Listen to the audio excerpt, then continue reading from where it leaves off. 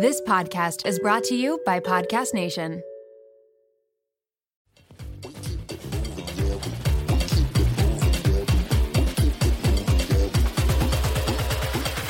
We keep it moving, yeah, we do. Welcome to the Low Show. Welcome to an all-new episode of The Low Show. I'm your host, Lo Von Rumpf. Oh, my God. Who the hell am I sounding all professional now? My God, going into episode 10, and now I sound like a news anchor with you guys, but I'm not mad at it. I'm actually kind of digging it. All right, you guys, welcome to a new episode. I started this podcast introducing you to some of my closest friends, my homies, those who are very near and dear to my heart. And I still have more friends to introduce you to, but I'm going into the end of 2020 introducing you to my family, my mama specifically. And I just felt like the timing was right. The holidays are here. All of us are still in quarantine. The pandemic is still raging. And I know that I could personally really use some family time right now. So I figured you could too. So yay, my mom's back for another episode, round 2 with the Queen. Also, shout out to every single person who took the time to send me a heartfelt message. I've been trying to read all the DMs and comments, and they are so thoughtful. I appreciate it so much. So if I haven't replied yet, don't worry, I'm going to get to it. I promise you that. If you only knew, though, how incredibly guarded my mama is with her personal life. The Queen does not talk about child abuse and parenting. It was huge for her to do something like that. I was talking to my family, and they're like, we can't believe that she did that. I mean, they assumed that she would be on the podcast, but they thought she was going to come on talking about entrepreneurship or business and finance or women-owned businesses, because that's her passion. That's her wheelhouse that she feels very comfortable in. Delving into the private life and her upbringing and her parenting style was not something she ever thought she'd be talking about publicly. But I'm so glad she did, and it resonated with so many people, and the messages that came in were so beautiful, and I shared most of them with her so far, and I could tell it warmed up her heart. She was so apprehensive and nervous. And even after the episode came out, she's like, should we take it down? Should we just delete it? I'm like, you can't. No, Queen, no. We're leaving it up. It's great. And you guys, again, were so positive and warm, and the response was great. So thank you for that. I feel like I have a bond with my listeners. You guys, the low lifers, beautiful relationship. And we can keep the conversation going on the gram, or you could leave comments. And again, I appreciate all of that. And it got me thinking about relationships in general, even the ones that aren't positive. Maybe the relationships that didn't go the way you had hoped or planned. So for me personally, when it comes to handling friends who I felt hurt with, or relationships that have broke me, and there's been quite a few, but I've turned to my mom, the Queen, for her guidance and advice, and she's helped me a lot. I'm sure if you're listening to this, maybe you've dealt with friends or coworkers or even family that could be considered toxic. But what's at the core of that is not just ending those relationships, but knowing that there's always a lesson to be learned. There's always a takeaway, even in the shitty situations. Even with the shittiest friends I've had, I've still managed to learn a little something valuable. And I can appreciate that from the friendship. I learned something. So I'm hoping that you leave today's episode feeling connected and heard to an extent when it comes to friends you've had, friends you've lost, those you've had to walk away from, or those that might have walked away from you. My mom and I today, we dived into my childhood, my first friends who were actually imaginary, and a full circle moment. We talk about how life experiences and parenting has impacted the relationships I have today, the way I resolve conflicts, or the way I handle long-term friendships and relationships. So I love this episode. It's very special to me. I hope you enjoy it too. We definitely delve into relationships, toxic friendships, and I think you're going to enjoy this one. Welcome to a new episode of The Low Show. I'm your host, Lo Von Rumpf. I'm sitting here with the most important special guest I'll ever have. We have the Queen back in all her glory for round 2. Welcome to The Low Show, the Queen. Hi, everyone. Thanks for letting me back on. Yeah, of course you're coming back on, Queen. That last episode, people really resonated. They loved you. And I'm surprised you're back and you're not charging me this time. No, I'm not going to charge you. Well, you crazy. No, but you know what? It's not because of you. It's because your listeners are really nice. What? Yes. Not you. Oh, you're not back because of me. No. Really? You're back because the low lifers, you guys sent some beautiful comments and DMs and messages, and they were very so much kind to words. learn from everybody. I just think, wow, I could understand why or how this can become such a sense of community. Oh, totally. Because we've been isolated for so long and it does get lonely. But to me, it's sharing what maybe I went through that can maybe resonate with somebody, and them, writing or dropping comments to you of how it affected or what they've gone through. You can really feel that connection with people. And I think, wow, it's almost like the good old fashioned way where we're just talking and listening and hearing and giving feedback. So you're a remarkable woman. Well, no, it's a remarkable community of listeners. You're an incredible person. Oh, would you stop? Get out of here. You are. I had one comment that someone, or a message that someone had DM'd me, and they said, Queen, they said, how did she not beat you at any point? How did it not go through her head? And she said that she has a kid, and he's in, I guess they call it the terrible twos, and having these tantrums and episodes. And she's like, your mom must have such immense patience to deal with something like that. So I actually don't know. I understand your philosophy of why you didn't want to beat me, but to not actually do it, props to you. Did you ever have a situation where you thought, I'm just going to lose it on him right now? Oh, yeah. It just doesn't flip a switch and say, I'm not going to hit you. I know there's one I always remember, my turning point with you. It was tough, and it was a rough day. So yes, for your listener who said that, absolutely. How old was I, this turning point? You know what? I remember it vividly, like it was yesterday. Because it etched in my mind as such an embarrassing episode. And I know all moms, babysitters, sisters, brothers, godfathers, everybody who tends or cares for a child has to have that embarrassing moment with a kid when they completely lose their cool and act out, and you're kind of lost of what to do. I see that happen all the time. Oh, it's yeah. so You're in the store and you hear a kid have a complete meltdown. You think, oh, I hate to be that person. Little devil baby. Or on the bus, on a plane. You hear the crying child all the time. But losing their shit. Yeah, I remember we're at a store. I had a big event I was going to go to. And I had asked my mom if we could head out because I just wanted to pick up a pair of nice shoes for this gown I was wearing. And one, how my mom always dressed up and I never quite did. So I just remember not really looking my best anyway, but being in a hurry and just wanting to rush and buy a pair of shoes because the event was the next day. And I took you, and you always were just a good little boy. I was? Yes, you were always smiling. You would go with anybody who offered you candy, so we had to be careful. Oh, wow. So we kept a good eye on you. Yeah, there's a lot of predators out there. But you're just a good kid. And how old was I at the store? You probably were about 4.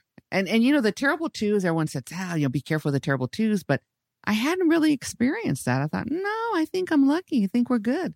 He's not going through that. No crazy tantrums in my terrible twos. No, nothing crazy. Just little stuff, but nothing like major crazy.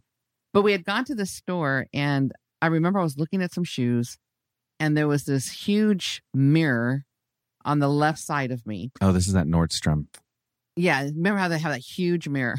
That's so embarrassing. So I was standing there and I selected a shoe that I was going to look at. And I looked, not understanding or clicking that it was a mirror. And I saw you and my mom, but it looked like you guys were approaching me. So half looking down, half looking up, I kind of ran towards to say, hey, Mom, look at these shoes. And boom, plowed right into the mirror. Oh, my God. I mean, head first. You ran into a mirror. I ran right into the mirror. So that was, I thought, but the sad part was that I was holding the shoe. So I was trying to with my left hand stop myself. And then I kind of lost my balance and flipped backwards and landed on my back. Oh, shit. Completely on my back. And at Nordstrom's of all places. And so I landed on my back and I looked up and my mom was standing there and she looked down. She says, why did you do that? I'm looking like it was intentional. Mom, seriously? I thought it was, I don't know, Mom, help me up. So I got up and I said, let me just And I was embarrassed. I was completely humiliated because there was people there. And I said, let me, Mom, I just have to go pay for these shoes here. And I grabbed you and we called you, Nachi at the time. My nickname's Nachi. Yes. Backstory on why it's Nachi. So I grew up and I loved Frank Sinatra. My dad is a huge Frank Sinatra fan and always played, Fly Me to the Moon. Fly me to the moon. Let me play among the stars. And I grew up with always listening to a lot of Dean Martin, the Carpenters, and of course, Frank Sinatra. Yeah, we were very progressive. Sure. With our music choices. Well, it's old school. I mean, Very old you school. were all like Michael Jackson, the Bee Gees, Janet Jackson. I had a ton of funk and soul on your side.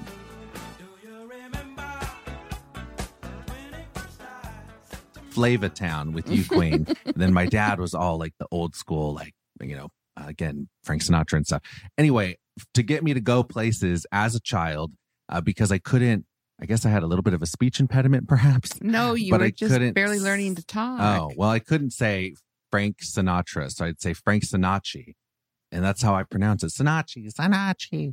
And Well, in order to get you to go somewhere, we'd say, come on, you want Nachi? You want Nachi? And you would run into the next room or wherever we needed you to go. yeah, because in the hopes that You're easy to manipulate. Frank Sinatra would be playing. So it became Nachi was my thing. And it's remained my nickname in my family, which, wow, no one knows that nickname, but they definitely know it now, sharing Yeah. it with the world. So you'll hear her refer to me sometimes as Nachi, and that's where it comes from. Yes. Good old blue eyes, Frank Sinatra. So anyway, you're like, So I Nachi, had- do you want to pay for these with me? No, With your so, mama? No. So I had fallen flat on my back, hurried up and got up. Everybody does that embarrassing moment when they fall and then they hurry up and jump up and just pray that nobody really saw or that nothing was showing, like your butt or your boobs or your tummy or something. Yeah. So you hurry up and adjust yourself, jump up, get the shoes, and I went walking. I was a little out of sorts. So And even if you are in pain in that situation, you just play it off. yeah, it's you almost just because your have to play it embarrassment rushes to your head and then you can't even Right. realize. And you just know that somebody there had to say, hey, we saw this lady run into a mirror. Yeah, at Nordstrom. She totally nailed herself, which I did in all fairness. That was really embarrassing. But anyway, I was going to the front to pay and I was in line. It was busy while I was holding your hand. And my mom had shown you a pair of these ridiculous little shoes with dinosaurs. Do you remember those? Oh, I remember exactly. They were Jurassic Park sneakers. Yes. And they lit up on the bottoms of them. They were Yes. so cool. And I wanted them so bad. you kind of leaned like you wanted those. And I said, no shoes today. Mommy's got to buy her own shoes. And for the first time, and I don't know where this came from, you had an epic meltdown. And I mean, you lost your shit. You had never done this before. And you flung yourself down on the ground and you started screaming at the top of your lungs, I want those shoes. I want my shoes. I want my shoes. And I stood there just in shock because this had never happened. Plus, I was already embarrassed because I had just fallen and everyone was still staring at us. And I went to grab your hand with my left and you were pulling your hand back. No. And I thought, oh my God, I'm going to kill him. And I looked up and I looked at my mom like, help me. And she got her purse and walked out of the store and left me hanging. Like she didn't even know you. She acted like she didn't know us. She just kept going. She's so embarrassed. I'm not. She just walked part out of the that store. You're shitty having family. this complete tantrum. So I put my shoes down, grabbed you by the waist to lift you up. And then you flung your body from your waist backwards and almost like a U shape, like Gumby. You just leaned down and you were screaming and wailing. And I'm holding you with your waist as tight as I could because you're trying to wiggle out. And I'm like walking, towards the door. towards the door, exit. towards the exit. And I wanted to throw you through the window. I wanted to pick you up like Fair. a football and just fling you out the door. I was so embarrassed and everybody was just staring. And I had to do like this walk of shame right past everybody in line as you're flinging out the door.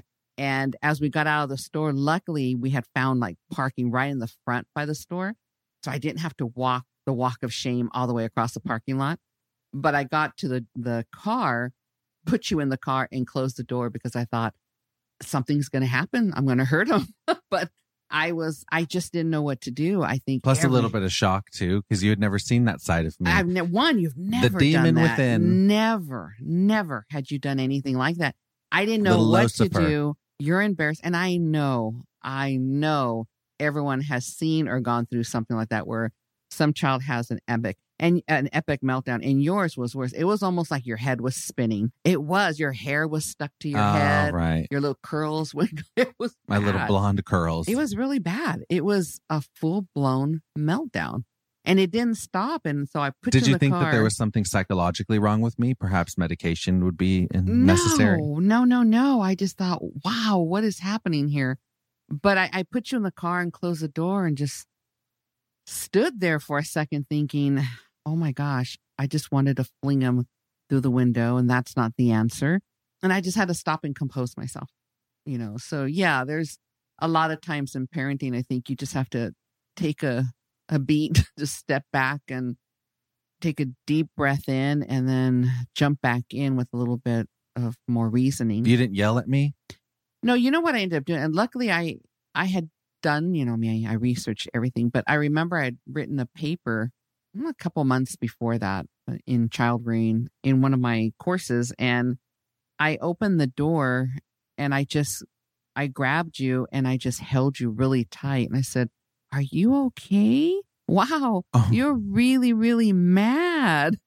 And you said, I'm mad. I want my shoes. I said, oh my gosh, you poor thing. God. Boy, did you make a scene. And I just remember just hugging you and rocking you. Like you were so mad. So then I thought. See, in my head, from outside looking in, that would be condoning bad behavior. No. It wasn't, though. No, it was. We had to get to that. But I had to, at that moment, I thought, oh my gosh, he's learning how to express frustration or anger or kind of developing, his id and his ego. Like, wow, he's really trying to figure things out of not getting his way and what happens. And I figured, okay, I get it. I need to really navigate this so that you start learning a healthier way of explaining yourself, how to get your way, how sometimes you don't get your way. I mean, what's an appropriate way to act out in society? Because if I don't teach you, society will, or law enforcement, someone's going to teach you. Oh God, I know. If you're, don't learn these essential things. So I just remember holding you real tight and saying, wow, you're really angry. And you're like, yes. And at that age, you can't go into long, dissertations of what you did wrong and why. You just have to use just like the baby language. You really wanted shoes? Yes. But mommy said, no shoes today. But I want them. But why? I just like them. You just went on and on. Yeah. And so I said, well, how about this? Let me clean you up. So, I got stuff out of my purse and started cleaning up. I said, let's try a new way. Let's go in the store. And if you let mommy pay for her shoes, maybe we can pick out a little something for you on the side table. There's a little table there with all the goodies. Can you do that? But no shoes, because I didn't want to reinforce that the tantrum got you the shoes. Plus you had 1,000 shoes. So I cleaned you back up. We walked back in the store. I paid for my shoes. I'm shocked you went back in that store. I don't think I would have. I as know. A parent. I was I'd really embarrassed. I'm out. I'm going to have to drive to another Nordstrom. But you know what? You figure as a parent, this isn't the first time that you have to let go of or your any own. of those people have seen that. I mean, you just have to. I had to just let it go. You have to, because you're going. Otherwise I'd be hiding all the time. Anytime you did something wacky outside of the house, But that's the thing about parenting. You just kind of put your own pride aside and do it for the sake of whatever. So we walked back in and you ended up picking us this little shoe polish, a kiwi shoe polish for like black shoes. The thing is that you just wanted to buy something, and it probably had nothing to do with the shoes, with the light. You just wanted to buy something. That was probably your first stylist moment there. Yeah.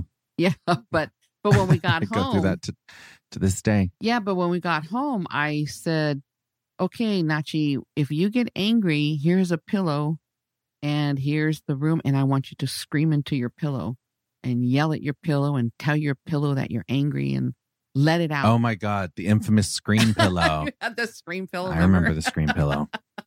You had to, because I thought it's okay to be angry. It's just not okay to express it the way you were. So we kind of had to navigate that at a very young age, and that's what we have to do with our children. It's if they get angry and you spank them, you're not letting them express themselves, or you're making a shame. I literally had a pillow she would give me to scream into if I was going to have a tantrum or I felt upset. I would go and use my little pillow and just scream into the pillow, let it out there. And then I'd come back down to the table or wherever and feel much better about life. Yeah. Well, I would tell you, go scream into your pillow, let it out, get it all out. And then when you're ready to tell me what's wrong, then come back and tell mommy and we will talk about it. And maybe I'll give in. Maybe I won't. Maybe sometimes the answer is no, but we're going to talk about it. But not like this. No. You have to go scream in your pillow and then come back. A couple things I want to bring up. One, I always remember you saying, since I was a kid up until today, I understand your message, but I refuse to listen to your message if you don't work on your delivery. And no one's ever going to get your message if you don't work on the delivery. So me screaming and yelling, for example, message isn't going to be heard. Right. You were driving that point home at a very young age for me. And to this day, I mean, I don't have a scream pillow anymore, but I definitely have a moment of I got to compose myself, let it out, whether it be a good cry, and then I can come to the table and talk about something, or feel frustrated and angry and let that out for a minute, whether it be take a run or something, and then I'll go and approach a conversation. But I definitely have, since I was a kid, take a beat. I always take a beat. And I think you instilled that in me. Yeah, just, it's okay to feel anger. You want to learn to feel all your emotions. It's just how you deliver it. And to be effective, for someone to really hear you out, you can't talk at them. You have to talk to them. And that was the hardest thing. And I think as a parent, I wanted to instill that really young. So the temper tantrum in the store was probably just that transition to, now it's nurturing mixed with some coaching of how to handle emotions. And I thought it was fascinating that all of a sudden you had opinions and you wanted things and you were expressing it in so many clever ways. But my job was, in my role, at least for me, everyone has their own way.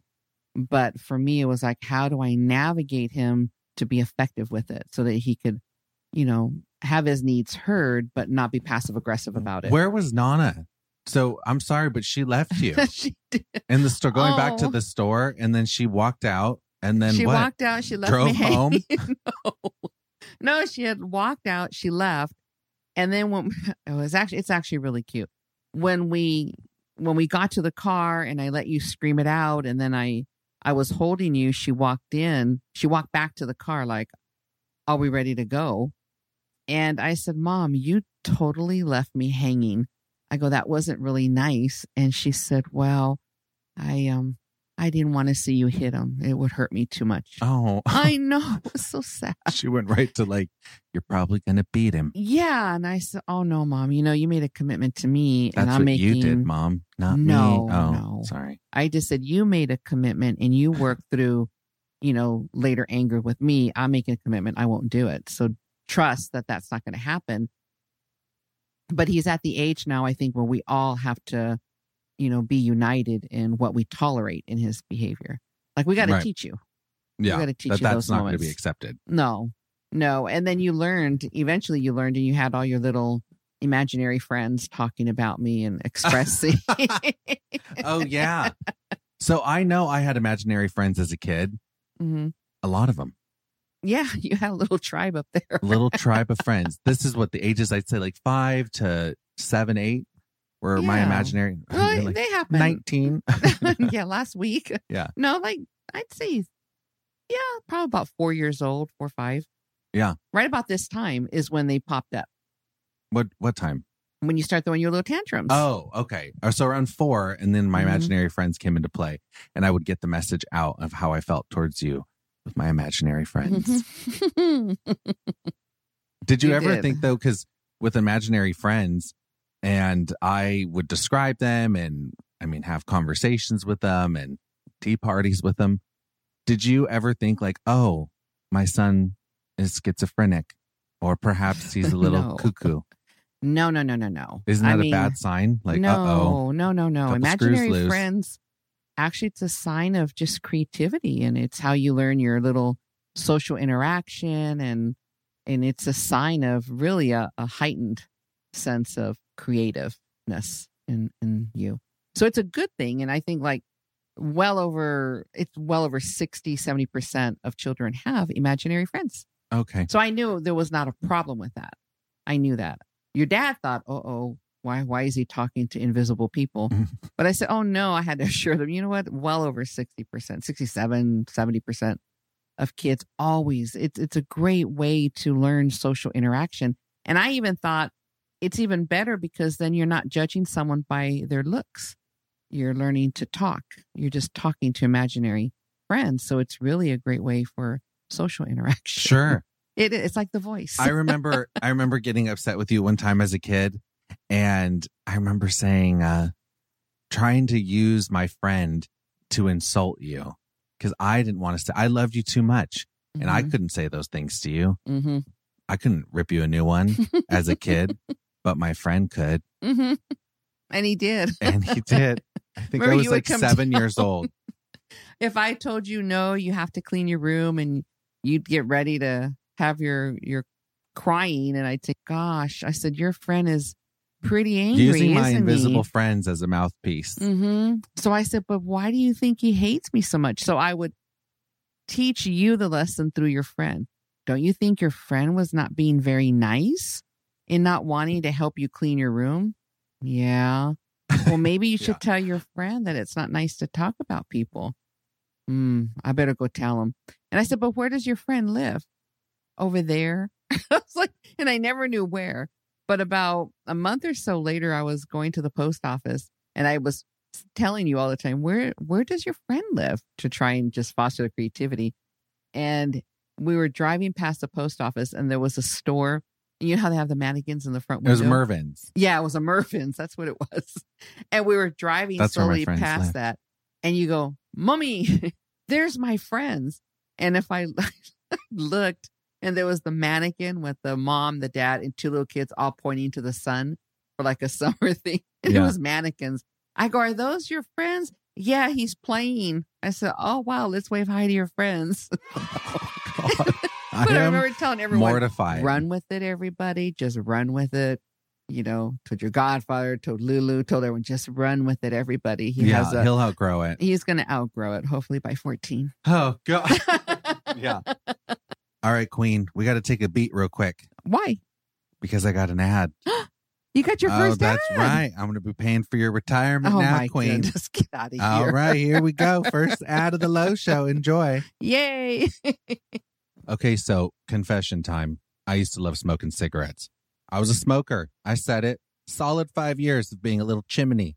I'm not proud of it, but at the time, I thought it was so freaking chic to be in LA, styling, in New York City for Fashion Week. I was chain smoking up a storm. It was definitely a social thing to do at the time. Got me through some very stressful career moments. Thank you, cigarettes, for that. But looking back at my smoking time, in retrospect, it wasn't even the dangerous effects of filling my lungs with harmful smoke and chemicals that motivated me to quit. I was just terrified of aging skin, wrinkles. That's what motivated me to quit. After a stern warning from my dermatologist, I remember she looked at me and said, Lo, if you do not quit smoking, your skin's going to look like an old Coach bag, so you should quit. So I did. Cold turkey. Haven't smoked a ciggy in over 5 years, but I do still have friends and family members who definitely enjoy a good cigarette moment to this day. So that being said, that's where Lucy comes in. So Lucy is a nicotine company founded by scientists and former smokers that were looking for a better, cleaner alternative. A tobacco alternative that actually works and tastes great. So I told you low-lifers from day one of this podcast that I will never recommend a product I cannot stand behind. That's why I'm down with Lucy products, especially for those of you who are trying to quit smoking. And Lucy nicotine gum, they also have lozenges. It's a much better alternative. It's the real deal. So it's a subscription that comes directly to your door each month, so you don't have to leave the comfort of your home, Queen. Lucy has you covered during these pandemic times. So it comes in 3 flavors. There's wintergreen, cinnamon. That's the one I tried. Love that one. And pomegranate. They also have 4-milligram little cherry lozenges that come in very cute, discreet packaging. So if you're ready to make a change and toss out the vape pens, Low Show listeners can go to lucy.co and use the promo code LOWSHOW to get 20% off of their products. So that's lucy.co and use the promo code LOWSHOW when you check out. I legally have to give this disclaimer. Warning, this product contains nicotine derived from tobacco. Nicotine is an addictive chemical. Ain't that the truth? All right, low lifers. So go check out lucy.co if you're interested, and don't forget to use the Low Show promo code to get your discount and save some money, honey. Does the craziness of everyday life leave you stressed and shedding? Since having kids, have you started seeing a little bit more of your scalp? Has menopause impacted your hormones and your hairline? When it comes to thinning hair, there are many root causes at play, and Nutrafol addresses them through a multi-targeted whole-body approach. Nutrafol is the #1 dermatologist-recommended hair growth supplement, with over 1 million people seeing thicker, stronger, faster-growing hair with less shedding. I'm excited to have Nutrafol as a sponsor because I use it. I love it. I'm a big fan of this company. I've noticed a big difference in my skin, nails, hair. Even my sleep has improved since I started taking this. Now I have the Queen taking it too, and it has been a game changer for her hair. Take the first step to visibly thicker, healthier hair. For a limited time, Nutrafol is offering our listeners $10 off your first month subscription and free shipping when you go to Nutrafol.com and enter the promo code LOWLIFE. Find out why over 4,500 healthcare professionals and stylists recommend Nutrafol for healthier hair. Nutrafol.com, spelled Nutrafol.com, promo code LOWLIFE. That's Nutrafol.com, promo code LOWLIFE. I'm all about leveling up with my low lifers this year. As a fashion stylist, the first place I want to start, of course, is leveling up your closet. But I don't want you to break the bank. You don't got to spend a lot of money, honey. Design on a dime, boo. You can still elevate your closet on a budget. We want you to save some money here. So I'm happy to have Quince as a sponsor. They are here for us. They're going to take good care of us. At Quince, I get high-end, versatile pieces at affordable prices. All Quince items are priced 50 to 80% less than similar brands. Oh, they're amazing. I bought these beautiful silk pillowcases for my bed. I got a cute jacket, a cozy cashmere cardigan, and navy blue joggers I'm obsessed with. These are staple pieces for my closet that will not go out of style, and I was able to save some money. By partnering directly with top factories, Quince cuts the cost of the middleman and passes the savings on to us.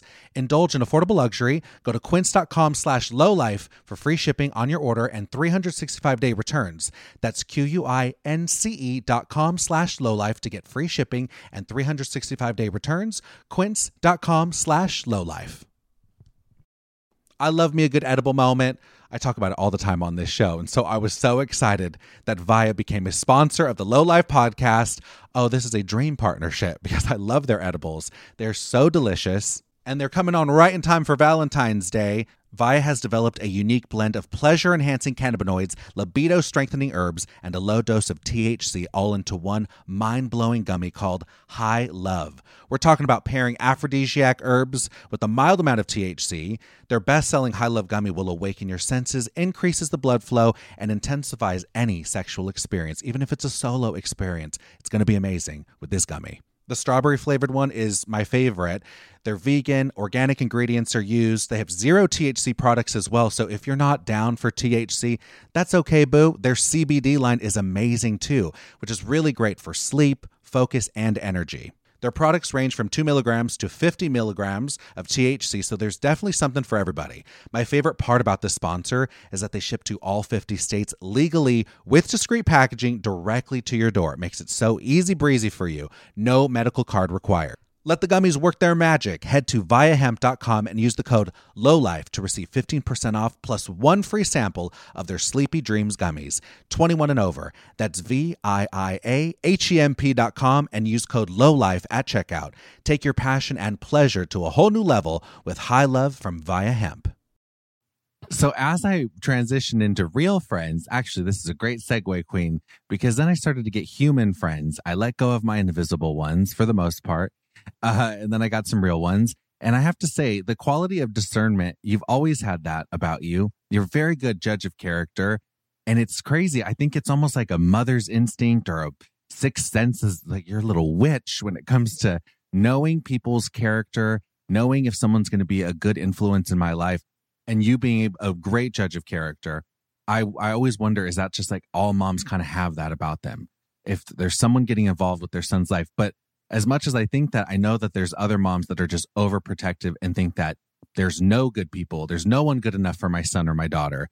No one's going to add up to be good enough for them. That's not you, because there are friends of mine that you genuinely love and think are amazing influences in my life. And then there's the ones that aren't. And you, again, are very vocal about that. So that being said, where did that even come from? Like, how do you know? And I fought you on it, specifically with certain groups that I've been friends with. And I remember I was friends with this one girl, this group, and you're like, I don't trust her. This was recently. And you're like, I don't think that it's a good friendship for you. I don't think you should invest in this person. You got to be careful. And I was in the honeymoon phase with this friend. I'm like, what are you talking about? They're great. Like, you're just being negative, like being overprotective, Mom. This is an amazing friend to me. Mm-hmm. A year later, I realized they were a very toxic friend. I wasn't feeling good about myself in this group of friends I was hanging with. They gossiped about each other all the time. There was a lot of negativity. They always compared themselves to others.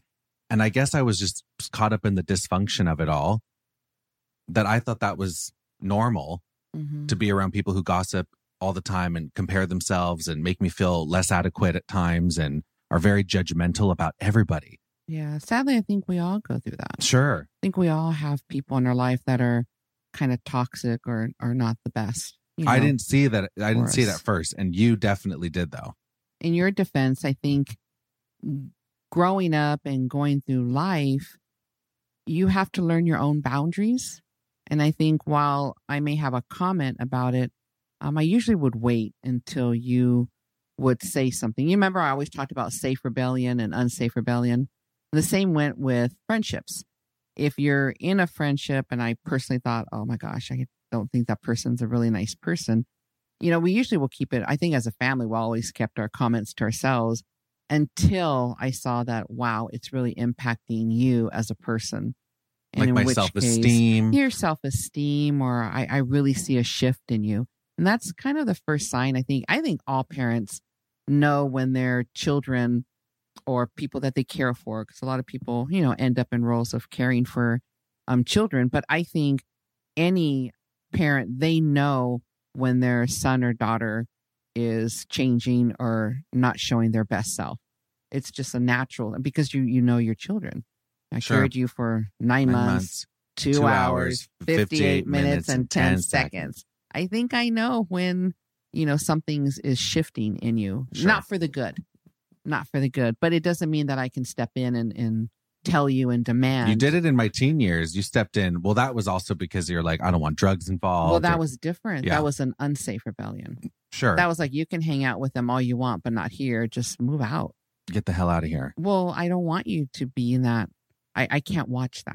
Of course. You can do it. I just don't want to watch it. In my adult life, so this friendship group, I'm going to speak on this specific friendship group because it's so fresh, I guess, in the sense like the latest thing that's happened in regards to friends for me. But I was close with this group, successful. All these people have money. They're all, looks good from the outside looking in. This is a group that a lot of people would want to be part of. And I was part of this little squad, if you will, and realized how toxic and shitty and miserable it was. And I have to say, losing those friends, it was very difficult at first. I was really sad about it. I'm very depressed. I was very depressed about it because I thought these people is all I've really got. Well, I think this group had become your close network for a while. Sure. And really, what I don't think you realize is, in creating that network with them, you had kind of abandoned other friends that actually were good friends. It's so interesting, too, because Caitlin Bristow, who you love. Yes, I love Caitlin. She was one of those. So, okay, I was in this toxic group, but I would hang out with certain people like Caitlin Bristow or Elliot Knight. He's been on the podcast. Jordan, Jason, Jordan, Janelle, sure, yeah, Max, love. There's your friends. See, I know them all. You do know all of my friends. And Arielle Vandenberg, she's another one I adore. Arielle's a cutie. And I will say that those friends that are now part of my closest circle of people I trust, Caitlin and Arielle specifically, though, for me, really did it. And Elliot, those three, Elliot, Arielle, and Caitlin. Because whenever I would hang out with those specific people, and this was right after my little friendship group, I decided I'm out, I'm done, I can't do this anymore. And I was like done with that group. It was a tough decision to make, but I was over it.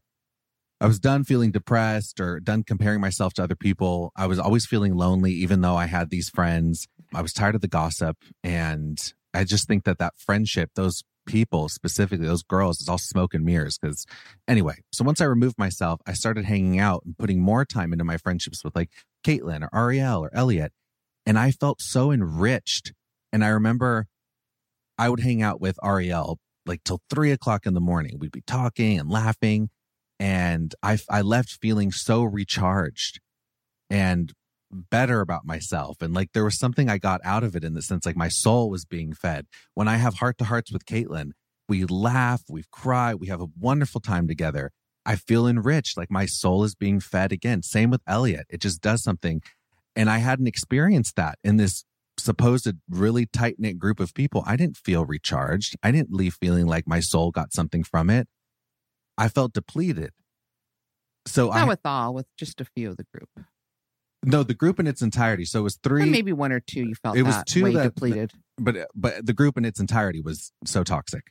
So that being said, getting to hang out with friends and feel like I was getting recharged, it was a real awakening for me.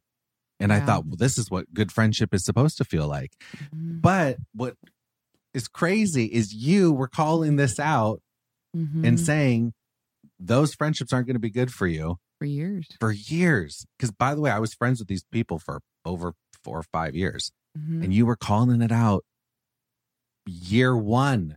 And it took me 4 or 5 to finally rip the Band-Aid off and do some real self-work and self-healing and realize to get out of that gossipy bullshit.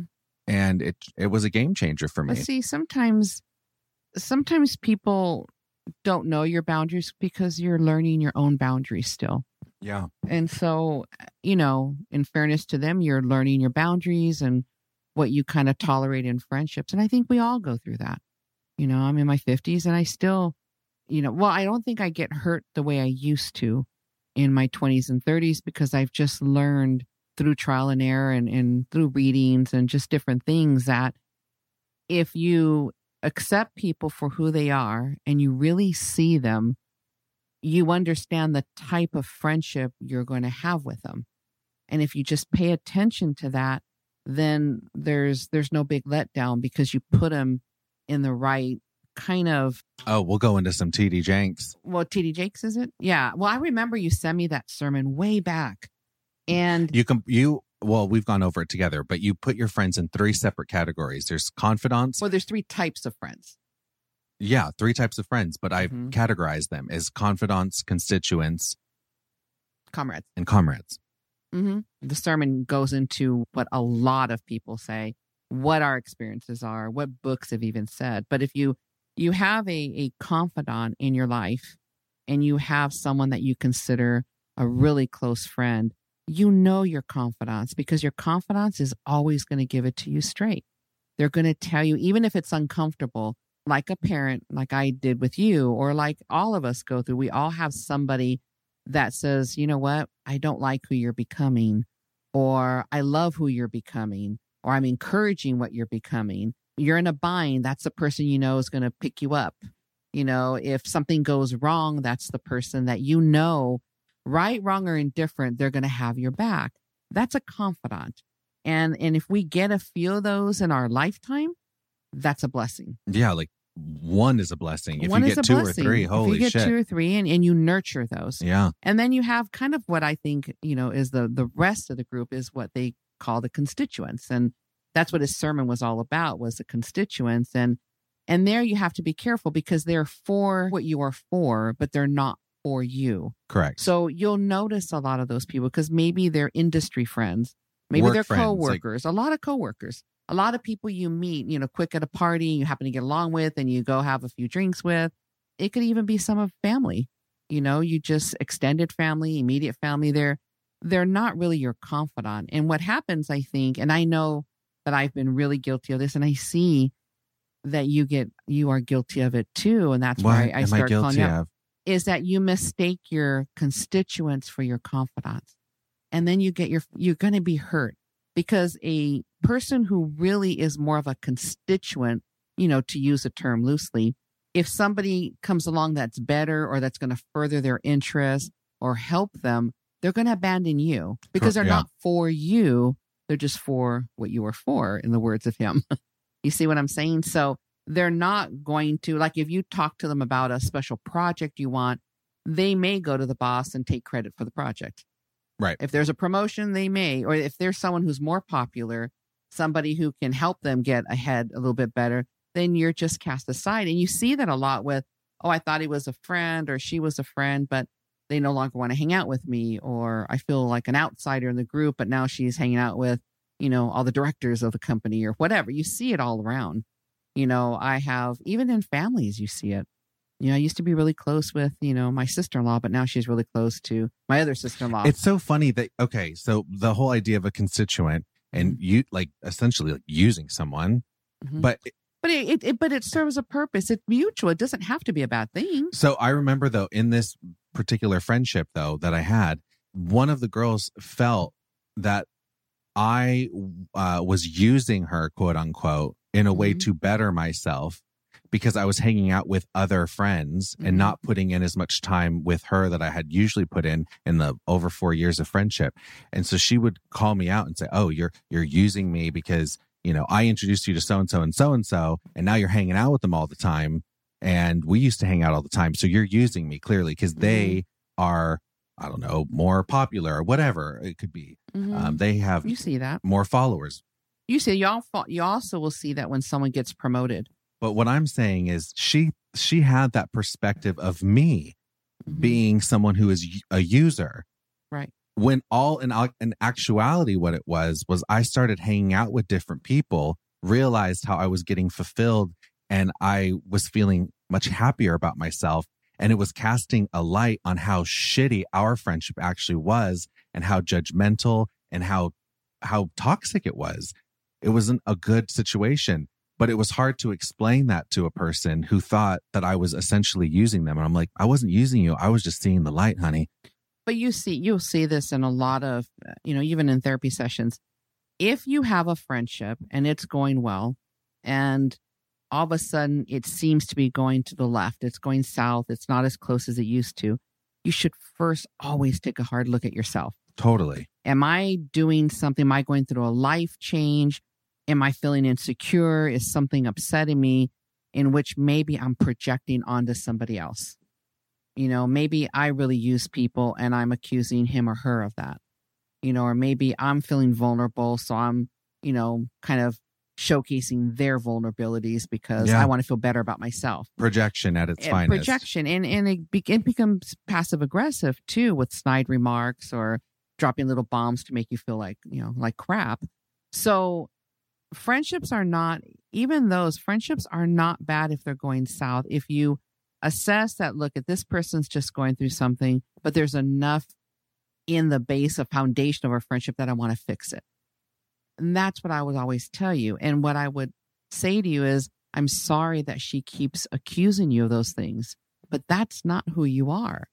And it seems, no. I know it's not who you are, but if they're not listening to you and you're feeling badly about yourself all the time, then exit the friendship. Save her from this misery then. Yeah. Let it go. Yeah. That sounds like, for God's sake, son, then walk away. If you're this horrible of a person, save her, leave. One of you make the cut. But what I was trying to tell you is that in friendships, there's key things that you should always look for. And if you're with someone and they have a vested interest in your insecurities, then you're not really in the best or healthy relationships. And they definitely were. Yeah, because you'll know, because everyone might have that circle of friends or even just one friend where you never quite feel welcome, or you feel that you can't walk away because they're going to talk about you when you leave the room. Oh, man. That's the worst always feeling. Felt that way. All right, so here's another way 2020 has thrown us for a little bit of a loop. Shitstorm, if you will. The holidays. So lots of my go-to gifts, they're not happening this year. I like to do a gift of experience, like a Janet Jackson concert for my mama, or a massage, or some sort of a dining gift card for my friends and family. But that's not happening. Everything's closed and there's a still pandemic going on. So I had to think, what the hell am I going to get my family? Something thoughtful and something that they'll actually want to use and love. A real home run for a gift. And I found it. Raycon wireless earbuds. I'm actually a fan of them. I love them. It's a great gift. They're comfortable, easy to use, and comparable to what you get from other premium brands. But I love that they're half the price. The audio quality is amazing, and I love that they have different colors too. So my little gift idea that I'm doing for my family this year is I ended up getting the blue ones for my dad. That's his favorite color. I got blush pink ones for my mom. I also purchased their favorite audiobook online. So they're going to get Raycon earbuds, a little fancy bottle of wine, and their favorite audiobooks for them to listen to.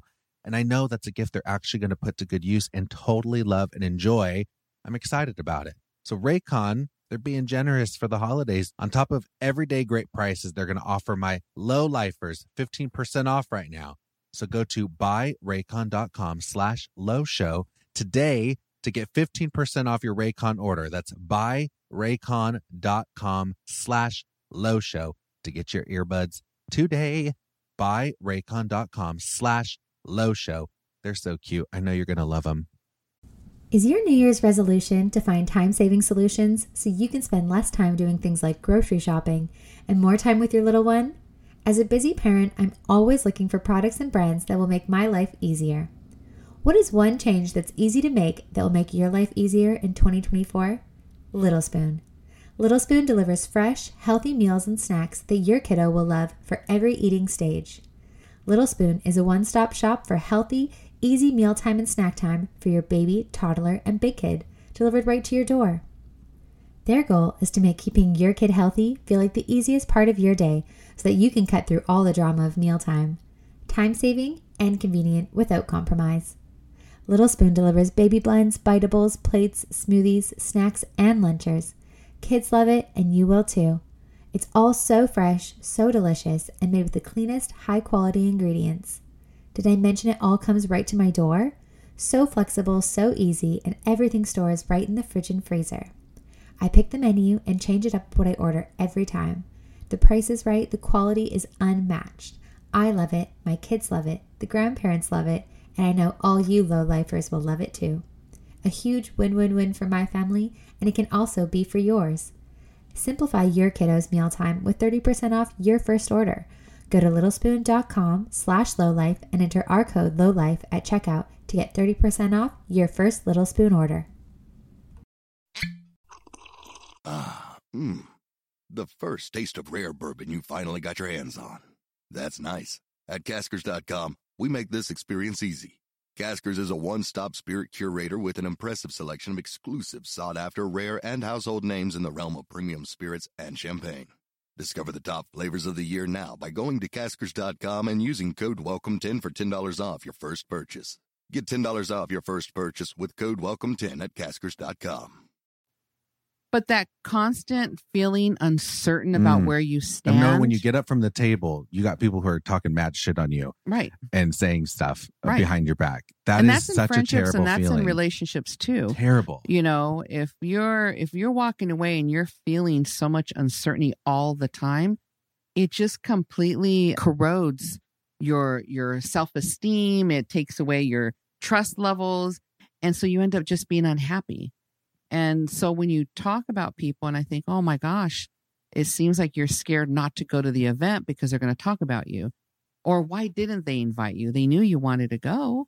Why don't they invite you? Those are all little passive ways and really obvious ways that people try to take you off your game and let you know that you're not as important in the friendship.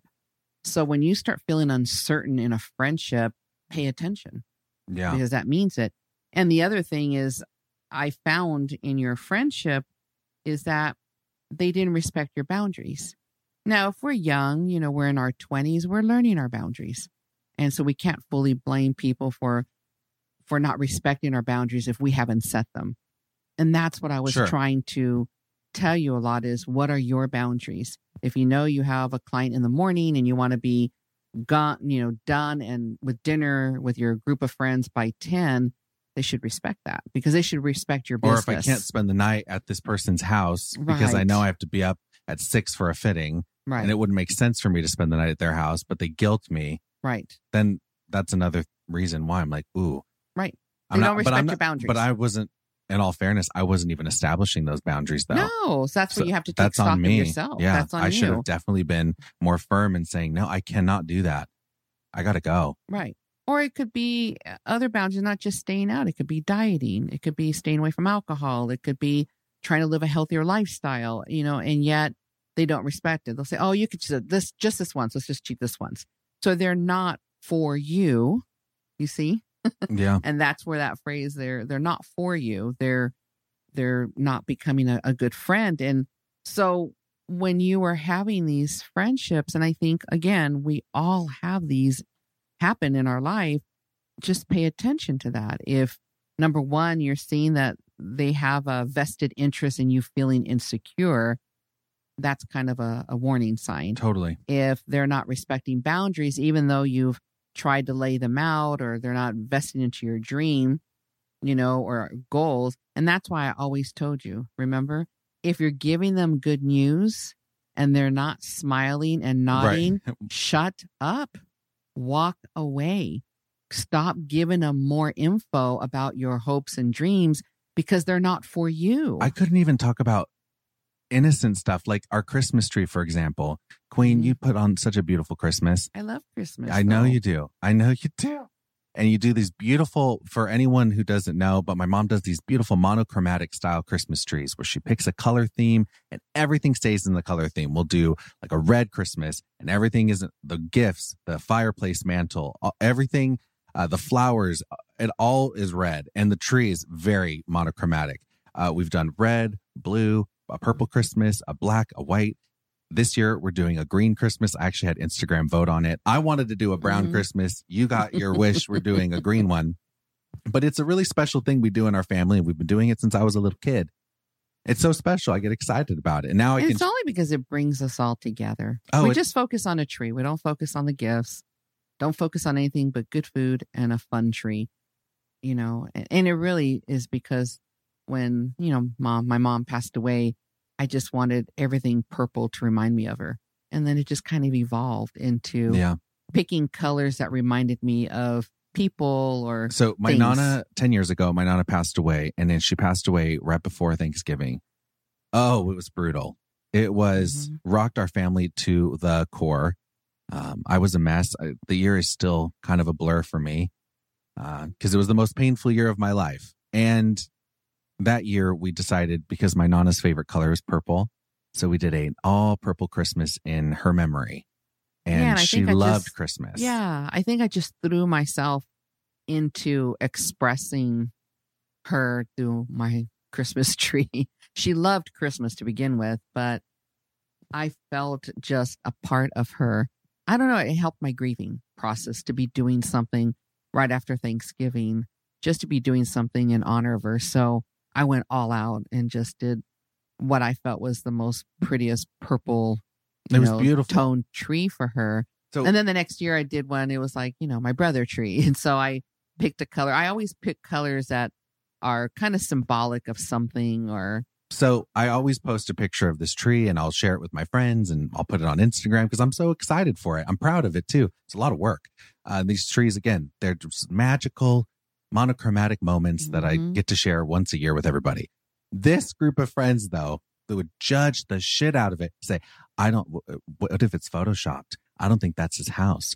And I remember I had one of my girlfriends, mean girls, and she was like, what's the square footage of your family house? And she just was prying for information, wanting to know background information on like how much money I might have, because they assumed, oh, you must be so wealthy. We're not freaking rich. No. Rich is relative to like everybody. Everyone has a different definition of rich, but the judgmental part came in. And instead of saying like, oh, it's beautiful and it's remembering your Nana or something like that, it went into, I don't believe that's really his tree. It's photoshopped. I think that it's all fake.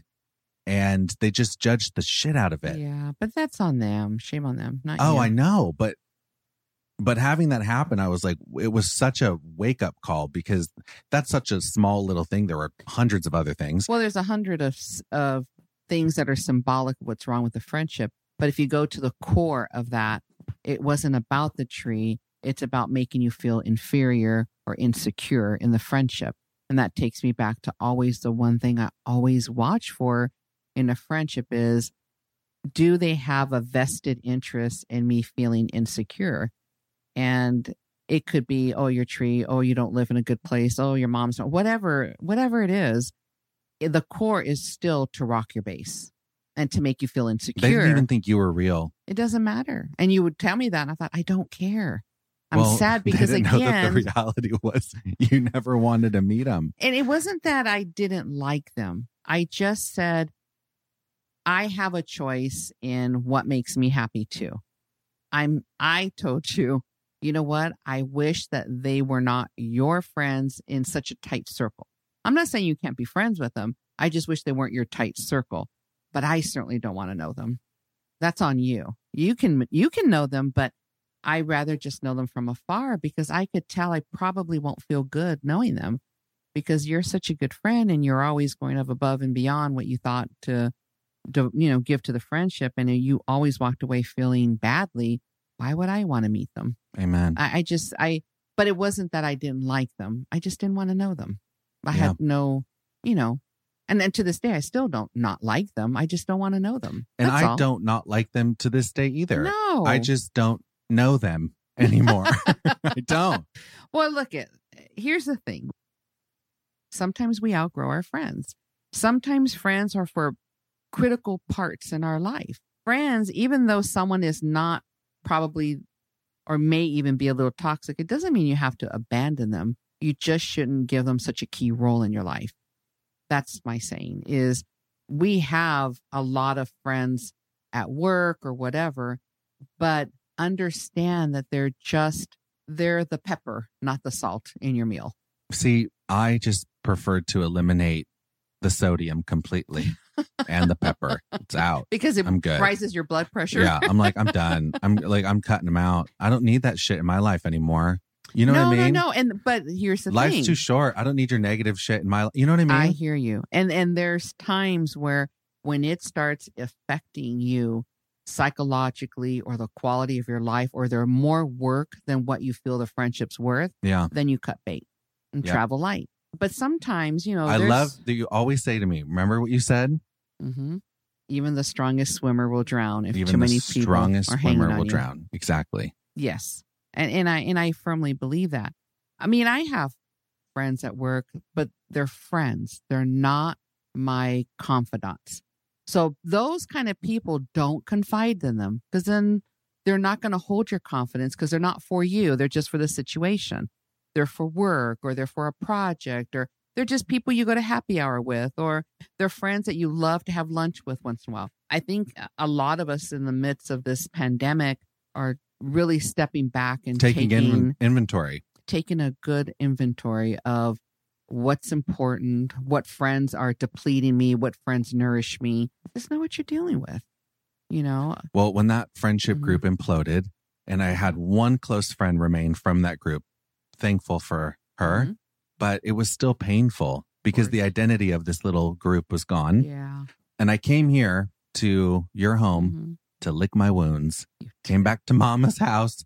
And at the time it was a pandemic had just hit. I was out of work, feeling really just depressed, very low self-esteem. I think the only thing I got out of that little friendship group was 5 or 10 extra pounds, which because they ate like shit all the time. Even if I tried to eat healthy, I was like, damn it. It was always taking me down a path of destruction. So when I came here to lick my wounds, and I think you really saved me in this pandemic, Queen, because I had some real soul searching moments with you. I cooked, I got to exercise, I got to do a lot of reflection on my life, and I owe you everything for that. And I almost think that you are meant for a pandemic. You're born for a pandemic. I've been preparing for it. Yeah. I'm a planner. Really, though? Yeah, no. This is the COVID headquarters at my mom's house, by the way. If any of you low-lifers get sick, you just I'll take care of you. Come on here. You because call Mama. No, but you have such a prepared kit I mean, she has everything and anything you'd need. You have like the thermometers, you have the oxygen, the oximeter for blood oxygen levels. You're doing all the Tylenols, all the drugs that help with if you do we get took the COVID. Tylenol one step. I timed it by each of us, how long I thought we'd be sick to make sure I had enough dose for everybody. Exactly. And the gloves and the masks. And I mean, you've just been so prepared. The hand sanitizer dispenser at the door. Oh, yeah. It's the COVID headquarters. Over the top. But I think it's great, too. I have to protect my cubs. Yeah. So anyway, getting to be here during a pandemic was very healing for me. And it was interesting because getting to talk to you, you said, okay, because I was like, oh, Mom, I'm in my 30s and I'm having this group of friends implode. What the hell? Like, how come I'm hanging out with toxic people? I'm at this age. This sucks. How could people do me dirty at this age? And you said it never ends. And just know in your teen years, 20s, 30s, 40s, 50s, all the way up, you're always going to run into these people. People don't grow out of it. It's always going to happen. And you've even had experiences as a grown woman in your very early 50s. She's a young mama. 50s. 54. That's early 50s. And you have even dealt with people doing you dirty. I remember in this friendship circle that you were in, the day you called me and you said, I'm taking off to go pick up something and I know they're talking about me, and she's saying some really negative things. And I think that's the first time I said, walk away. Step up and walk away. Enough is enough. You don't deserve to be in any friendship in which you're continuously being mocked, made fun of, feel less than, insecure. The friendship is clearly on their terms. When they need something, when they want something, you're constantly giving up things over here. You're being called names. Get out of the friendship. Just stop. Because part of me felt that sometimes we get involved in friendships that deplete us because maybe we're hiding from our own greatness. Maybe it's a distraction instead of doing something that you should be doing. You know, if you're scared to start your podcast or your business or start a new job or lose the weight or do whatever it is, sometimes we keep getting into cycles of being around negative friends, bad friends that reinforce our and almost encourage our worst traits in ourselves. Yeah. Our insecurities. Feeds into it. Yeah. It could be, our little jealousy, insecurities. It could be comparing ourselves to others, procrastination. They exacerbate your worst traits. And instead of blaming them, I couldn't because I was helping so-and-so, but why didn't you get that done? Well, I was helping so-and-so. She needs me. Sometimes friendships, even though they're toxic, are working in your interest because you're avoiding your own greatness. Wow. Or you're avoiding something. And I needed to call you out on that. And I needed to say, listen, mijo, I think that you keep throwing yourself into these friendships, but you're really avoiding your own greatness, and you've got to stop. You've got to walk away, and I will be here. If you want to walk away and you don't have friends or you feel you've lost and imploded, some really people that you really loved deeply, but you knew were not your friends, walk away. You got us here. Yeah. And I remember you walked in, you said what you had to say, and you walked away. And and then the pandemic hit, and then everything came crashing down for everybody, the world around us. And at the same time, I was going through something too, because I have, obviously I'm a business owner, and I had a very trusted employee, someone that kind of crossed the line of employee, and I looked at it as a dear friend, someone close to me. Yeah. And then I realized, oh my gosh, this person, has done me dirty. Is a pathological liar. Well, she has clearly some issues, and mental. Unfortunately, She's a kook. She lied about a lot of projects. So I was kind of going, if she was on fire. To see, that's your protection of me. Can't stand her. And that's what I'm thinking when I go back to the young childhood, whenever somebody upsets your child, you want to go in there and beat people up for you. Yeah. Or you want to, sometimes on Instagram, I want to make my own account and go in there and tell people what I think of them for calling you this. That's what is so difficult about parenting and being in relationships is giving you the foundation that when it falls, we're here, but not stepping in and fixing it for you. Yeah. And that's so hard. Oh, yeah. That is so hard. And hurting the person I love the most. I'm like, damn. And I told you, I'm not asking you to fix this. I'm just grieving it and I will get through it. Because I should have saw the signs. And I didn't. And that's on me. And like you, just like me, I should have saw the signs. And if any of us, your listeners out there, if you really look at your friendship circle, look for the signs.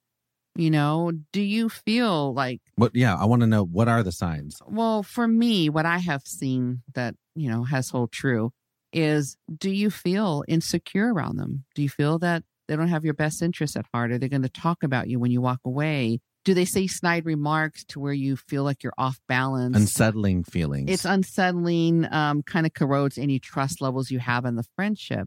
Do they not respect your boundaries? If you're looking at them and you're saying, I need to leave, and they're kind of, within reason. Sometimes friends push us to uncomfortable boundaries for our good, for our own good. That's different. I can see through that though. Yeah, you can see through if someone's really not, but sometimes you can just tell that it's not that they don't care about the boundaries, but they just don't care about you, period. So what boundary? It's just that, whatever. And it's unhealthy. They want you there all hours of the night, taking up your time, but that's just not going to help you. You're late for work or you're not feeling good about yourself. On the other, you always look at if it's a friendship on on their own terms. Like when you were in, even in high school and them, I was never vocal, like you can't hang out with these people. I just had to be honest to say, it seems to me that this friend only wants you on their terms. Like you're calling in because they want you because they feel lonely and you got to stay up all night with them. Right. Or they always have a problem and you're always fixing their problem. Why are you stepping in so much on their problems? Let them worry about it. And you just offer support. Yeah. And I saw that a lot with not just, this friendship circle. I'm talking about friends in general. Yeah. This has been a common thread. Yeah. And I said, why is it always fixated on their terms? Why are you always have to? You know what I think too? I love a good fixer-upper. Yeah. I think that I'm naturally a very much so a nurturer. That's like the Cancer. I'm a Cancer. My sign is the crab, and I do have a hard shell around me. In the inside, though, delicious crab meat. The outside's a hard shell. So to get through, it's a little bit tough. So sometimes I think that's on me, that I am looking, old me, because now I feel like I'm a lot more woke to this. But I would look for, maybe because for me to focus on myself and put in the work, I didn't want to deal with that. Like you said, you could almost be afraid of your own greatness. And I invested in certain friends because I rather focus on making them better or healing them in whatever way, because I definitely enjoy helping people. I don't know. It's in me. I love it. I love getting to help. I think that's great. But sometimes, most of the times back then, I think it was a distraction from, instead of helping myself. Right. I'm not going to put in the work for myself because I'm going to help this person because they need me. You have a reason why you're not. It's a good excuse and a distraction. It still feeds me, makes me feel so it's selfish. I got to address that and know that's not healthy. Right. So now I don't do that. And all my friends that I have in my closest circle, and the Ariels and the Caitlins and the Elliots and the Janelles, whatever, my tight little pod of people, Jason included, they know who they are. They're confident in themselves. They're giving people. They feed my soul. I feed theirs. It's a very healthy bond that I have. And it's very reminiscent of the feeling I get when I leave this home here with you. Right. Of joy. I feel joyful. Right. I feel fulfilled in some sort of way. Well, friendships are about give and take. Relationships are about give and take. Sometimes you may be giving the 70, they're 30. Sometimes, blessedly, you're blessed and it's 50-50 at times. Sometimes you're doing 90, they're doing 10. Life gives us, Mijo, so many different scenarios. And sometimes you got to be the heavy in pulling the weight. But then it comes back around and then it becomes mutual, because you can't be friends with somebody for 10 years and not have any types of ebbs and flows or times where you're just not on your game. They're just not on theirs. And it doesn't mean that you let go of those friendships. Those are just seasons in the time, it's just seasonal. Things happen and we've worked through it. It's how we work through it that kind of cements the history and richness of that friendship. It's kind of like me with, Ro and Lulu. I mean, for years, we've gone through so much, but it's cemented us. And sometimes one of my mom's best friends and my aunt, that's who she's referring to. Yeah. And sometimes over 35 years of friendship. Over 35 years of friendship. And there's nothing bad I can say about either one of them, but it doesn't mean that we haven't gone through hell and back. But I know they have my back and I have theirs. Sure. Those are your closest confidants, including you. You've kind of now are one of my closest confidants. I know I can tell you anything and you're not going to judge me, but that's the best. When you can share anything with someone and know they're not going to judge you. They know where the bodies are buried, Sure. And they're not going to judge you. I would lie on the stand for you. Yeah. Well, see, but I wouldn't ask you to. Oh. See, that's the difference. There she is. I wouldn't ask you to do that. I might ask you to. You wouldn't ask me that. I don't know. In that situation. No, you would not. If I killed someone. It's kind of like you with Nana. Me. Do you remember when Nana used to take you to the store and she discovered those, they were new, the 99-cent store. You could go in there and buy anything for 99 cents. Oh, well, yeah. They were new to me. They were new to you. Going to a 99-cent store and they had all the little toys. Oh my God. I still love a 99-cent store to this day. Oh, I know. And she would take you and she would give you $20. Now that felt like $1,000. And you would walk in the house with 4 bags of just 99-cent items, 1 bubble gum, 1 coloring book, 1 set of, it was tons. Silly string. But she would take you almost every week. And it was just taking advantage. And I remember me telling her, Mom, you really should not be teaching them that he can go in the store and buy anything he wants and he's going to expect it. Make it a treat of some sort. My first shopping spree. Mm-hmm. Hence probably why you had that meltdown on me a couple months later. Oh. Yeah, she was already. But anyway, and every time I talked to her and I said, Mom, you don't. She says, I'm a grandma. Let me. This is my encore. I get to be the spoiler. I don't have to worry about the discipline. Let me have fun. So I had to come to you and teach you, you know what? You're going to have friends and people and loved ones in your life that are going to do anything for you. But why are you asking them to? Yeah. Where are your limits? Oh, I love that. And wait a minute. That is so beautiful because in most situations, I think that the parent would come down on the grandparent and be like, don't you do this? And instead of coming down on her, you said, Mom, don't do that. She said, I'm doing it. And you said, okay, fine. And you focused your attention on me and said, listen, you little bastard. Your Nana will buy you the world. She'll do anything for you, but don't ask that of her. Why would you Why ask that? Put that on her? Why would you do that? And it's not just Nana that would be asking you, or be giving you so much love. It could be relationships. True. It could be instructors, teachers. It could be anybody in your circle that they'll do anything for you. But out of love and respect for them, why would you ask them to? Don't do that. Oh, that's some wisdom right there. I love that. I had to really impart that. And then I had to practice what I preach too. And I needed a healthier balance that even though someone's willing, to go to jail for you, don't do something so stupid that they would have to, just don't do it. And that was the thing, is that you're going to run into friends. It could be your spouse. It could be, your grandma, grandpa, and uncles. But if they give you everything, don't be taking. You got to give back. Yeah. And that's what I was stressing. And I thought, I'm not going to deny my mom the joy of having $20 and splurging on her grandson. Because clearly that is what her joy was.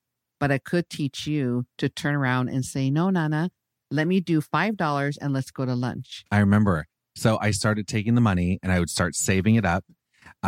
Instead of doing the $20 each time, I'd say, oh, I just want one thing. I buy a bag of Flaming Hot Cheetos or something. And then I started socking it away. And then my Nana took her on a date. My Nana and I had a nice date night. We went and saw a movie And then we had a nice dinner and I was able to pay, well, with her money that I'd saved up. Right. But she loved it. She loved it. And it was like our little thing. Yeah. She just fell madly in love with you. And I just think Oh, in she was the friendships, if we best. bring it back to current times, you know, I have friends that would do anything for me, but that's not what I want from them. I just want their All love right. or I won't friendship. have you lie on the stand for me. But you wouldn't ask me to do that. I thought about it. No. I mean, I haven't killed anyone, but but if you did, and I probably would. there she is. I know. Little 'Cause I'm chola. still a little ghetto chick. Yeah. Still from the hoods, and nobody would know. No one knows that. Nobody knows Well, where they the do bodies are now. buried. Yeah. It took 31 years to get to a place in my life where I feel that the people around me do bring out the best qualities in me, and I bring out the best qualities in them. Mm-hmm. But it was a damn tough road to get to that point and that realization. And then also, once I get to that point, know, okay, like you did with me in high school when you sat me at the table and were ready to cut my dumb ass out. But now I realize these are the people that I'm going to choose to invest in moving forward in life. Mm-hmm. Way back when I was taking counseling in college, I remember saying, it just seems like I attract just all the wrong people. I'm always getting hurt. I'm always getting screwed over. I always find boyfriends that, you know, are abusive or cheating or whatever. I just seem to attract bad. I don't know why. And I always remember her saying, oh, you don't attract it. You seek it. Shit. And if that wasn't a gut punch, and I used that, especially coming from someone, because you have been in an abusive relationship. yes. So to yes, have someone young, say, you seek it. oh, But you know, truth. and that happened obviously when I was very young, my young relationships. But what I'm saying we'll is get that into, can we get into that in another episode? I don't know Abusive if you wanna relationship. hear that? I think so. I would. And I think I would love to. Let's get into abusive relationships and all of that life, because that's A whole another different- chapter for you. But sorry, go ahead. But what I'm saying is that in friendships, you know, if you seem to attract, like I did, a lot of friends that were just not the nicest or screwed you over or used you, you know, used what you had to offer and then discarded you, or you just feeling unsettled in it, take stock of yourself, because maybe the closest friend, the closest relationship you have should be with yourself. Yes. And I know that I had to really focus on what my boundaries are, what I expect, you know, my temple, me. I had to respect me. And people like that aren't even attracted to me. People like that don't even like me. They don't come anywhere near me. Like when I go into, you know, a project, I can always tell those who are going to do well in my project and those who right away are kind of distant, because they know that I'm going to smell it right out. Yeah. You just know what you're Kind of looking like, for. I love when you said that you can smell misogyny a mile away. Yeah. And you're a strong woman, a very kind but strong woman. Mhm. I like to call you the Velvet Hammer. Velvet Hammer. That's what I am called, actually. That is your little nickname in the business world, Mm-hmm. because you have, and explain where that even comes from, the whole idea of a Velvet Hammer.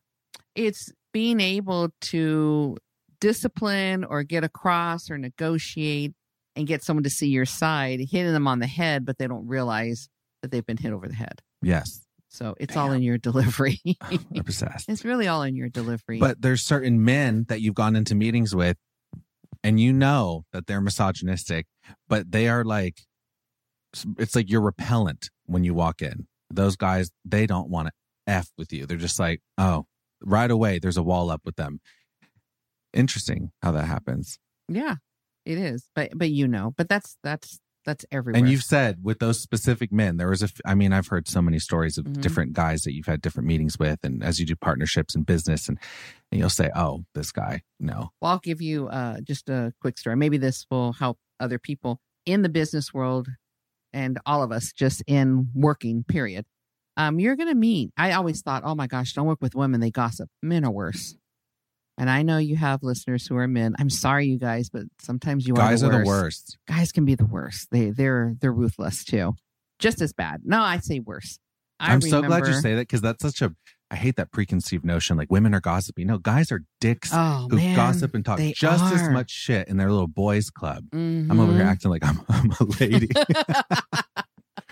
But they are. I hate them. Oh, man. And if you look at the stats, you know me and my stats. Hit them with the stats, 86% of women have or are in relationships with female, male, just friendships that are toxic.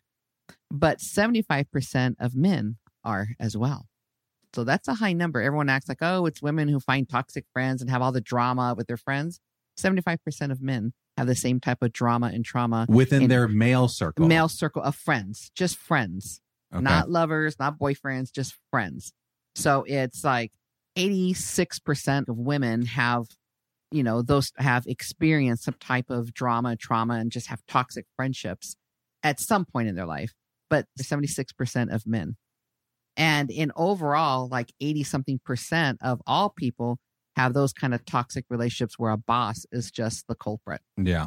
Male or female boss is just... I got into that with Jason, learning about the whole corporate structure. It's a nightmare. It's a nightmare. You spend 90% of your time holding your job, 10% doing your job.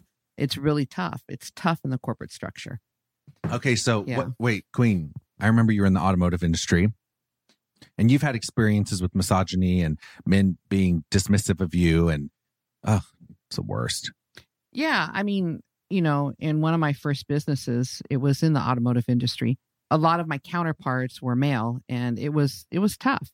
And they would dismiss you or just totally disregard any idea and thing you had to say, to the point where they actually mocked you almost right there in front of you. Jeez. But I remember... assholes. And now, obviously, we still have it. We've made great strides. But what I'm saying is that you got to know your worth. And you got to know that whether it's in friendship, whether it's male, female, they're going to get away with what you allow. You got to know your boundaries, and you got to project what you want. It's kind of like you got to throw it out into the universe. Your happiness, I'm seeking happiness, I want to be happy, and you throw it out into the universe and it comes back. But I remember in this one case where I went to a meeting and I was just humiliated because I could tell that they were completely disregarding anything that I had to say, even though I knew I had an excellent product. And it's just that I was a female in a male-dominated industry. And I went to my graphic designer. Do you remember Art? Oh, I loved Art. I loved Art a lot. Cholo. Yeah, he was a little cholo from the hood, but he was super talented, though. Very talented, Arturo. Extremely talented, very philosophical. And I went to him very deep, and I went to him and just in tears saying, I'm not going back to these meetings. Let's just forget this project. I'll move on to another one. And he said, oh, no, you don't. You're not. You're going to march back in there and you're going to take these with you because it's a state of mind is what I'm getting at. He handed from his paint cans 2 balls, those little silver ones that you put in the paint cans, but there were 2 brass balls. And he says, here, you just level the playing field. Yours are brass, though. And I remember, and I still have them to this day, 30 years later, I still have those brass balls. And when I go into a meeting or I go somewhere where I know that I need to have my wits about me, I always put them in my hand, hold them tight, and then put them back in my purse because it's like, baby, no, it's we're equal. Mine are brass, though. Amen. I love it. Amen. You do have brass balls, Queen. Well, you have to, but it doesn't mean you can mistreat anybody. You cannot mistreat people. And so people shouldn't mistreat me. I don't mistreat them, even if I have brass balls. Of course. I don't think you're ever going to mistreat anyone. No. But you're definitely going to hold your own. Yeah. Yeah. And sometimes, like I was trying to tell you in your friendships, sometimes we go off to the left or right or over invest into friendships because we're really scared of our own brass balls. Yeah. We're scared of our toughness, our greatness. And that's what I wanted to teach you. That was part of my little checklist of teaching you. And yet in your 30s, and I wish I could tell you that it'll never happen again, but it will happen to you again. You're going to go out there. You're going to meet people who probably aren't the best, influence or all that. It's how you learn to handle it. Well, and now I categorize when I do meet someone, I know it's a confidant, a constituent, or there's a comrade. Or a comrade. Yeah, and a comrade is just, they're not for you at all. They're just against what you're against too. So, like we all hate the same person. Yeah. So that's what I was trying to teach you all through, childhood and even now. And when the pandemic came and you came home, we had to both recoup, but I think you were going through stuff. I was too. And I helped shine your brass balls and you helped me with mine. Yeah. So thank you for that, Queen. I just handed yours back to you. You definitely did. And look at us now. Now we're having fun on a podcast and getting to know all these people. Would you be willing to come back on the Low Show as a guest again? This is my idea. Will you give me the topic? Sure. No, you always throw the topics at me. I'm not prepared. I know you love to be prepared, you little businesswoman. So you guys have to understand, he doesn't prep me. I like it to be very conversational off the cuff. But I will say, I'm prepared, but I want you to come in as a guest and just know we're going to talk about life. And I think you do great. That being said, I think it'd be awesome to have you on for an episode. We could do advice, like Queen's advice, Mama's advice. And you've had so many experiences. I think you could really give your perspective and perhaps help people out. So if people have questions? Yes. What I'm saying is I'd open it up to questions, and then people can give the low lifers could write in and with anything they want to ask you. Oh, yeah. Would you be open to that? I could be like a surrogate mama. Sure. Yeah, Such sure. a little advice person. Yeah. Of course. I'm always happy to do You're that. saying it on the air. I'm holding you to it, Queen. She's coming back. I mean, if people have questions, sure. I'm of sure course. people have questions. Queen, you always impart so much knowledge and wisdom, and you've lived 1,000 lives, and you've been through so much. Mm-hmm. I want to get it on the record and say, one, again, thank you so much for always being a constant, always imparting so much wisdom and guidance and love and compassion to me. It's everything. It's everything to me. Mm-hmm. So thank you, Queen, for being here. I'm going to bring you back for some advice from the Queen.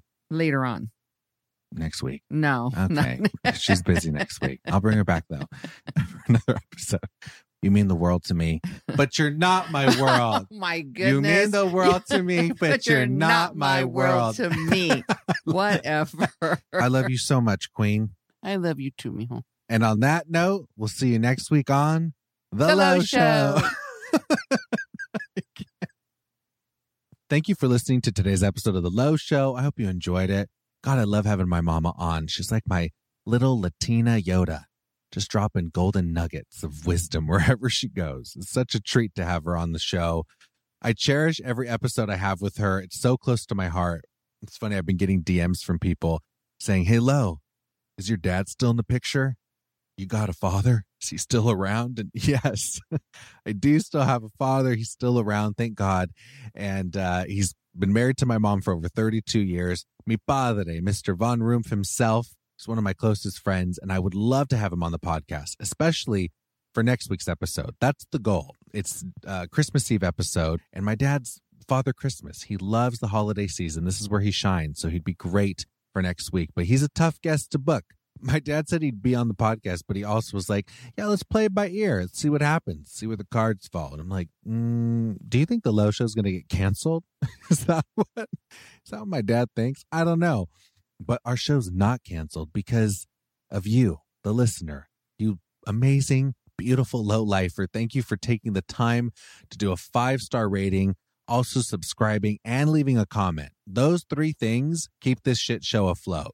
We got more Low Shows in store for you in 2021 because of your comments and your 5-star ratings and, of course, your subscription. So, again, thank you for doing that, taking the time, because it is so appreciated by me and the team. So thank you. And we put in so much effort and work into these shows, and the fact that you're enjoying them and we're loving doing it. So I want to keep it going. So, again, thank you for doing that. And I hope you have a wonderful, joyous weekend ahead. It's a holiday time. Put on a cute Christmas movie. Maybe have some eggnog. It's not really my thing. It's a little thick for me, but I'm more of a hot cocoa kind of guy. Mexican hot cocoa specifically. If you haven't tried it, Google it. It's delicious. Little Mexican hot cocoa is vanilla, cinnamon, chocolate. Hits the spot. I will see you guys next week. But until then, I hope you have a wonderful weekend ahead. Don't forget to drink your water, putas, because I know you're thirsty. I love you, and I'm out.